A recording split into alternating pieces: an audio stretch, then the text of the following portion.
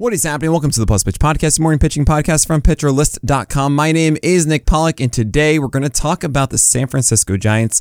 Thank you all so much for an exciting 5 days of PitchCon. I was hoping to get more work done. Of course I didn't. I was just too distracted by PitchCon the entire time. But that was so incredible. We raised not $14,000, not $10,000, $15,000 as we got more donations over the night. And just this morning we had one last push over 15, and that's just absolutely incredible. 100% of that is going to Mass Gen Hospital and their Research for ALS Center. So I'm just I'm blown away by it. Thank you so much for participating in it. And we are going to be sending out all the prizes this week. So we announced them last night. You will get an email if you want a prize. And those that were generous enough to donate a prize, you will also be in contact as well. And we'll make sure that everyone is fully set up there. But yeah, we had a fantastic time, and we'll have all of them up on YouTube later this week as well. It should be faster than usual because we did it through YouTube Live and transmitted that to playback. So we'll have them up on YouTube if you missed any of the panels, the presentations, including, of course, me talking to Cole Reagans. If you missed that, yeah, I did sit down with him like I did with Jameson Tyone and Pablo Lopez. I also got to talk to Jeff Passan. We have many new podcasts from Eno Saris and I doing one called The Craft. Can't wait for more of those. Sarah Sanchez and Shelly Verstraete are doing a new podcast called Fantasy Feud, which you absolutely need to be listening to. Keeper Cut did a live podcast. Ellen Adair and Eric Leday, their podcast Take Me Into the Ball Game, is now on the Pitcher List feed, so go check that out. They have all of these fantastic podcasts from their old home that are going to be uploaded onto our network. Definitely go listen to those.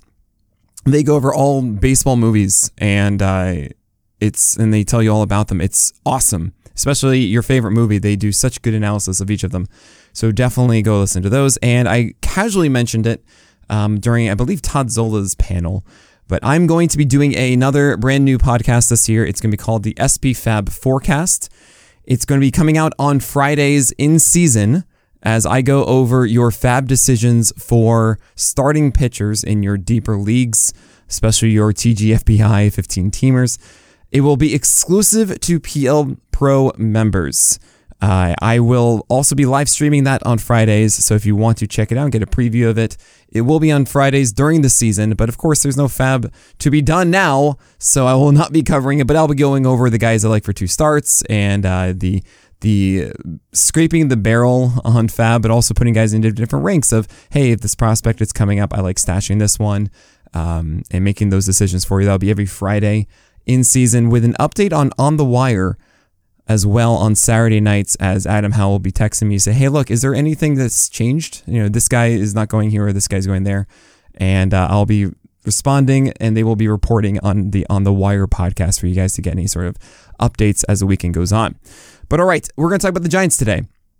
And Logan Webb obviously is going first. I have been back and forth on Logan Webb through this offseason. I remember seeing the early ADPs of him being inside the top 10 and like a number 5th, sometimes overall SP. And I initially was saying, no. Can't happen. At the end of the day, I see someone who's not necessarily going to have like a 22, 23% strikeout rate because I think the changeup's going to be a little bit worse. It was a peak season last year. Super high strike rate, super low ICRs, 52% O swing to righties, 49-50% against lefties. Like, that stuff is usually a peak and not something that sticks around. But then again, Logan Webb had games of throwing 60-plus changeups last year. So it's pretty awesome. And it's a wonderful pitch that really works in tandem with the sinker, as that sinker looks just like the changeup, but then all of a sudden the bottom falls out of it. It's 5 miles per hour slower. It's so hard to adjust. So the sinker steals all the called strikes, 30% to lefties, and then I think 34% to righties, which is absurd. So Logan Webb has that 1-2 combo. It's not one that is going to earn all the strikeouts, though. This is one that earns grounders. It's why he has the 100th percentile ground ball rate. And I don't want to lean into Webb as this 107 whip guy and for 200 plus strikeouts. It's going to be probably 180 strikeouts. We're hoping for 200 innings. Should. I can't help but think there's some health concern considering he threw about 220 innings last year, but then again, he threw 190 plus the year before. And after the slow start in 2021, he was totally fine through 140 after that. So I think we're fine. Logan Webb, his ERA is the big question mark. And the reason I say that is because grounders are weird. Grounders are BABIP frenzied guys, and they're 300 BABIP is where he should be. His hit per 9 was above 8 last year. So it's a question of, all right, is Logan Webb going to be able to hold on to the same left on base rate that he had of about 74%? Should be fine. It was slightly above average. He doesn't get the whiffs, though. Like, it's a 10% swinging strike rate. It's really just stealing called strikes with a sinker and then throwing the changeup out of the zone and really getting weak contact on that. And that's pretty cool. I'm not necessarily against it. And you're saying, Nick, he has a slider too. He does. You know, he threw 21% of the time. And he throws a lot more against righties. It was about 25%. It's a pitch he's still figuring out. I really want that pitch to get better again. He changed it from being a gyro pitch in 2021 to being a sweeper in 2023. And I think he changed grips along the way as well and trying to really figure out what to do with it. Its strike rate going down to just 57% against righties is a problem because you really want that sweeper to work well against righties, as against lefties, he had a super, super bad ICR. I mean, it wasn't even good against lefties, or sorry, against righties anyways at 42%. And that's really the area where I say, look, if Logan Webb, you're going to be a sub-3 ERA guy with a strikeout rate hinting that 26% that we used to see, then you have to get a slider that really works again. He doesn't have that yet. So I'm a little worried about it against lefties, and righties is still not quite there. The sinker is still really good against righties. It has a 45% ICR, as it should, because he doesn't really jam them. He goes back door. Lefties, it's a little bit better because he does that front hip stuff effectively, and I'm okay with that. At the end of the day, I feel like last year was a bit of an overperformance for whip at 107. I think the walk rate goes up to really affect that whip, but the ERA really shouldn't be much different. And you're going to get a good amount of wins. It was only 11 last year, by the way. 15 in 2022, 11 and 13 in 2023. It should be higher. Come on, Giants. Win a few more games, please. Especially with how long he goes into games. So I think it's going to be like 12, 13 wins. I think it's going to be 180 strikeouts. And I think it's going to be solid ratios. And that's really, really solid. So I want to have him over riskier guys. And I have him above Framber Valdez.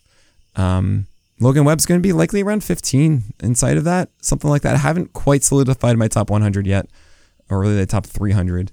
But yeah, Logan Webb, I'm more in than I thought I would be. I don't want to put him top 10 just because I think the strikeouts take a small dip, and I think the ERA isn't as pristine as we want it to be, just because of his super ground ball tendencies. I know it's, home runs, whatever. Yeah, it's about like a 8.8 homer per 9. But what I'm getting at is that he has the possibility of all those grounders just finding holes quickly. And he doesn't have that overwhelming dominance of getting that strikeout when he needs to, which makes me a little concerned. Kyle Harrison is someone that Eno and I talked about on our episode of The Craft. And definitely go check that out. I don't know what's going to be on the network. It will be soon. We still got to figure out a few things of it, and it might be out kind of in February or so. In the meantime, I'll tell you all about Kyle Harrison, what we talked about after this break. So I'm not going to go over everything here. Obviously not. And that's such a fun podcast I'm doing with We just went on all these tangents, and that's really what I want that to be. With Kyle Harrison, at the end of the day, I just can't quite get behind him as a command guy. He just isn't. I think he's a slinger. Even though he has a generally decent high lock that is like 55% against righties. That's why he had a 14% swing strike rate, as the four-seamer is an elite VAA pitch, and he has a good amount of extension. So those two combined, it doesn't matter that it's a 13 IVB four-seamer. If you're that flat going upstairs with solid extension, like, it's going to work. So I love that, but he goes more arm side, and I think it's because he really flings open his shoulders so much and makes it really the slinging action, and it's frustrating. I don't really believe that Kyle Harrison is going to be a guy that can jam that four-seamer inside to righties consistently. If he does, oh man, that's going to be so filthy. But against lefties too, he actually goes far too arm side too often, and then when it's over the plate, it's like over the plate and not upstairs. And I get really upset about it because I think Kyle Harrison could actually have this overwhelming four-seamer if he's able to do that. But I just don't think he's going to be able to command it. His 4% swing strike rate with his four-seamer against lefties is so low. Generally, you're supposed to flip this. You're supposed to have a really good swing strike rate, same-handedness with good VAA four-seamers. And he gets a 4% swing strike. It's not like the 14%. So that should get better over a larger sample. I want to think so. I just have innate problems with Kyle Harrison's command. That's just, yeah, you have more to fix than just like, oh, cool, just do this here. That's great. Not to mention the curveballs we talked about in this it's kind of like a dead zone curveball, as was pointing out, saying like it doesn't have enough vertical drop and doesn't have enough really the sweep to make it something legitimate. And he got more strikes than I really expected with it, but a lot of times watching him, it was just every other, and it's so annoying. Like, he battles himself more than the batter. So Kyle Harrison, to me, is a cherry bomb, who is going to have these amazing nights. I'm telling you right now, he will explode for like 10 strikeouts on a given night, and it's going to go, 25% plus strikeout rate, closer to 30%, okay. But man, he's going to walk too many guys. He's going to, he had a lower walk rate than I expected last year. It's going to go up. I think it was like sub 8%, if I remember correctly. There's just too many warning signs for me that Kyle Harrison is just too volatile. And in 12-teamers, I don't like volatility. I don't feel like Kyle Harrison is the one you chase because I don't think you're going to get into that place of being like, yes, I've got it. He's in. I know every 5 days we start Kyle Harrison. It's going to be good. It's going to be rough. I hope to be wrong here. I really hope that Kyle Harrison's like, no, I know how to look at my four-seamer. And I'm going to become a Carlos Rodon. That would be so cool. I don't have faith, but I really, really wish he does. Ross Stripling is also here. I get worried that the Giants are going to do what they did with him last year and Sean Manaea and Jacob Junis and Keaton Wynn because I don't really think he has a good enough arsenal. The changeup is solid. It's easily his best offering, and it does do well against lefties. It was a 40% ICR last year, which is weird, but 21% swing strike rate. I think that he could have more success against righties with it. He got destroyed with it last year, but I feel he just needs to get into a rhythm with it. It was around, I'd say, under 20% usage, and if he goes to 25 to 30%, then I would imagine that would mean he would be more in rhythm too. Be able to locate that better there because honestly everything else is just not good. The four-seamer and sinker are just not good pitches. He does try to do the O-swing thing and he does get it like a 40% O-swing on a sinker to righties, but when it misses it's really bad and doesn't do enough there. The four-seamer, he actually locates well to lefties, and that's why you see like the 12-13% swing strike rate against them, but sometimes it's good and then it gets absolutely destroyed otherwise. It just has all the bad marks. In VAA, and he's super over the top. He actually does a decent IVB because he is a higher release point, but it's steep as heck and doesn't get extension and it's not fast enough, and 16 IVB is not enough. You need to like have 18, 19 to be able to be like, okay, cool, maybe this would be normalized, or not normalized, but just nullified. So I just don't see enough from Ross Stripling here to make me excited to draft him. I feel like it's too pedestrian. There are days the curveball's working, the cutter and slider and changeup are all there, and it's great. Yeah, it's too little, and I don't think he's really going to be like a 6-inning guy consistently because the four-seamer and sinker are just too bad, and the secondaries aren't elite enough. Jordan Hicks is one that I would be targeting, though. I recently checked since the start of January, and really actually in the middle of January, too, it holds up. 350 ADP in these deeper leagues. And I want in on a 12-teamer. He's your perfect example of like, hey, are you going to change anything in this offseason? And if you are, we'll know it early. But if you are still in that first game battling yourself more than the batter and you can't throw enough strikes, then no, I'm out. It might take until June, though. Jordan Hicks is one of those guys that at some point this year, you're going to be like, oh man, I wish I had Jordan Hicks on my team. Because I actually think that the Giants are serious about letting him start. You might not see long starts in the beginning. And for that reason, I might just be out because like it might be 4 innings in the beginning and you feel like you're holding on to something when missing something else. And it might be too volatile in the beginning. But I want to say by like June 1st, June 15th, Jordan Hicks will be stretched out properly. So he can go like 85 pitches or so, which means he can go at least 5. Hopefully the four-seamer that he's saying he's developing and working on is legit, because the sinker, while being a really good ICR offering. It's just so hard for guys at this 100 mile per hour pitch. Maybe it's going to be like 98 in 97, 98, which would still be good enough. And I hope that that is to keep those ICR rates low. But the four seamer is something that I hope can be, you know, a better offering to be consistent inside the zone.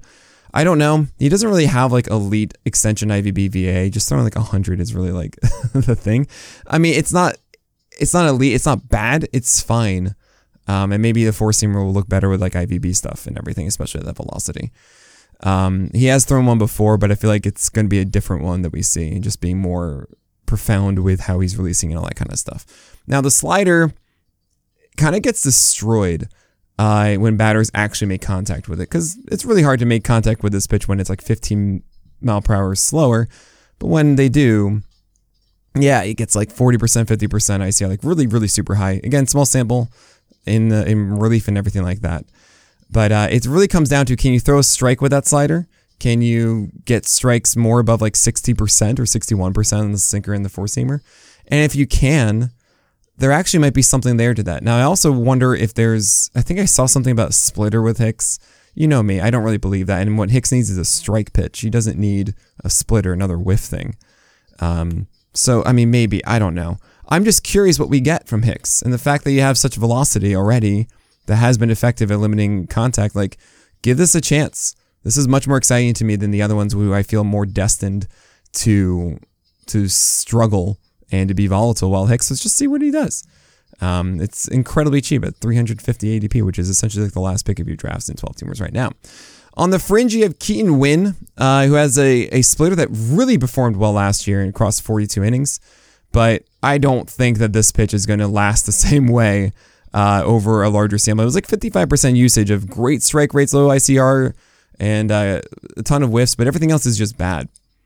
So I really want to believe this, but the four seamers are so bad, and it's just this splitter. He's not Kevin Gausman 2.0.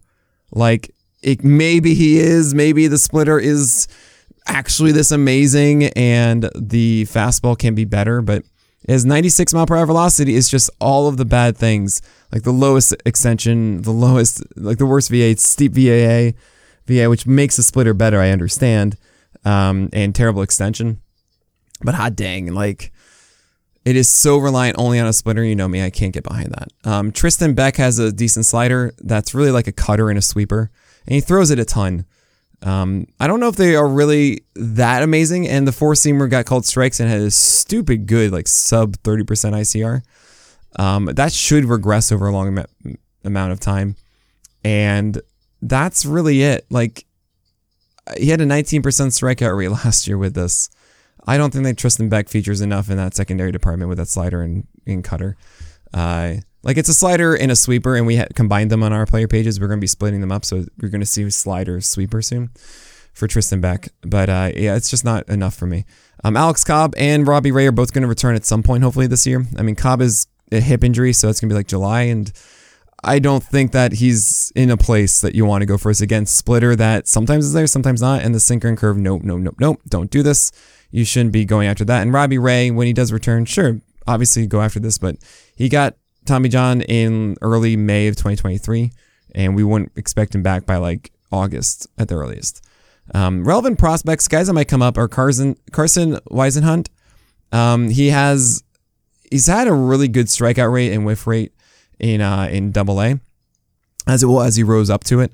A plus changeup from the left side. He throws about 40% of the time. The other 60% of the time, I don't quite know if it's going to be that good. And I imagine it's going to be some time until we see him.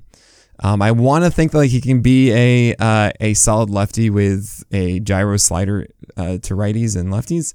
But we'll see. And I think he needs to have more of an option against lefties. But there is something here if that four-seamer can be commanded well, and hopefully the marks when we get to AAA suggest that he has a good enough fastball.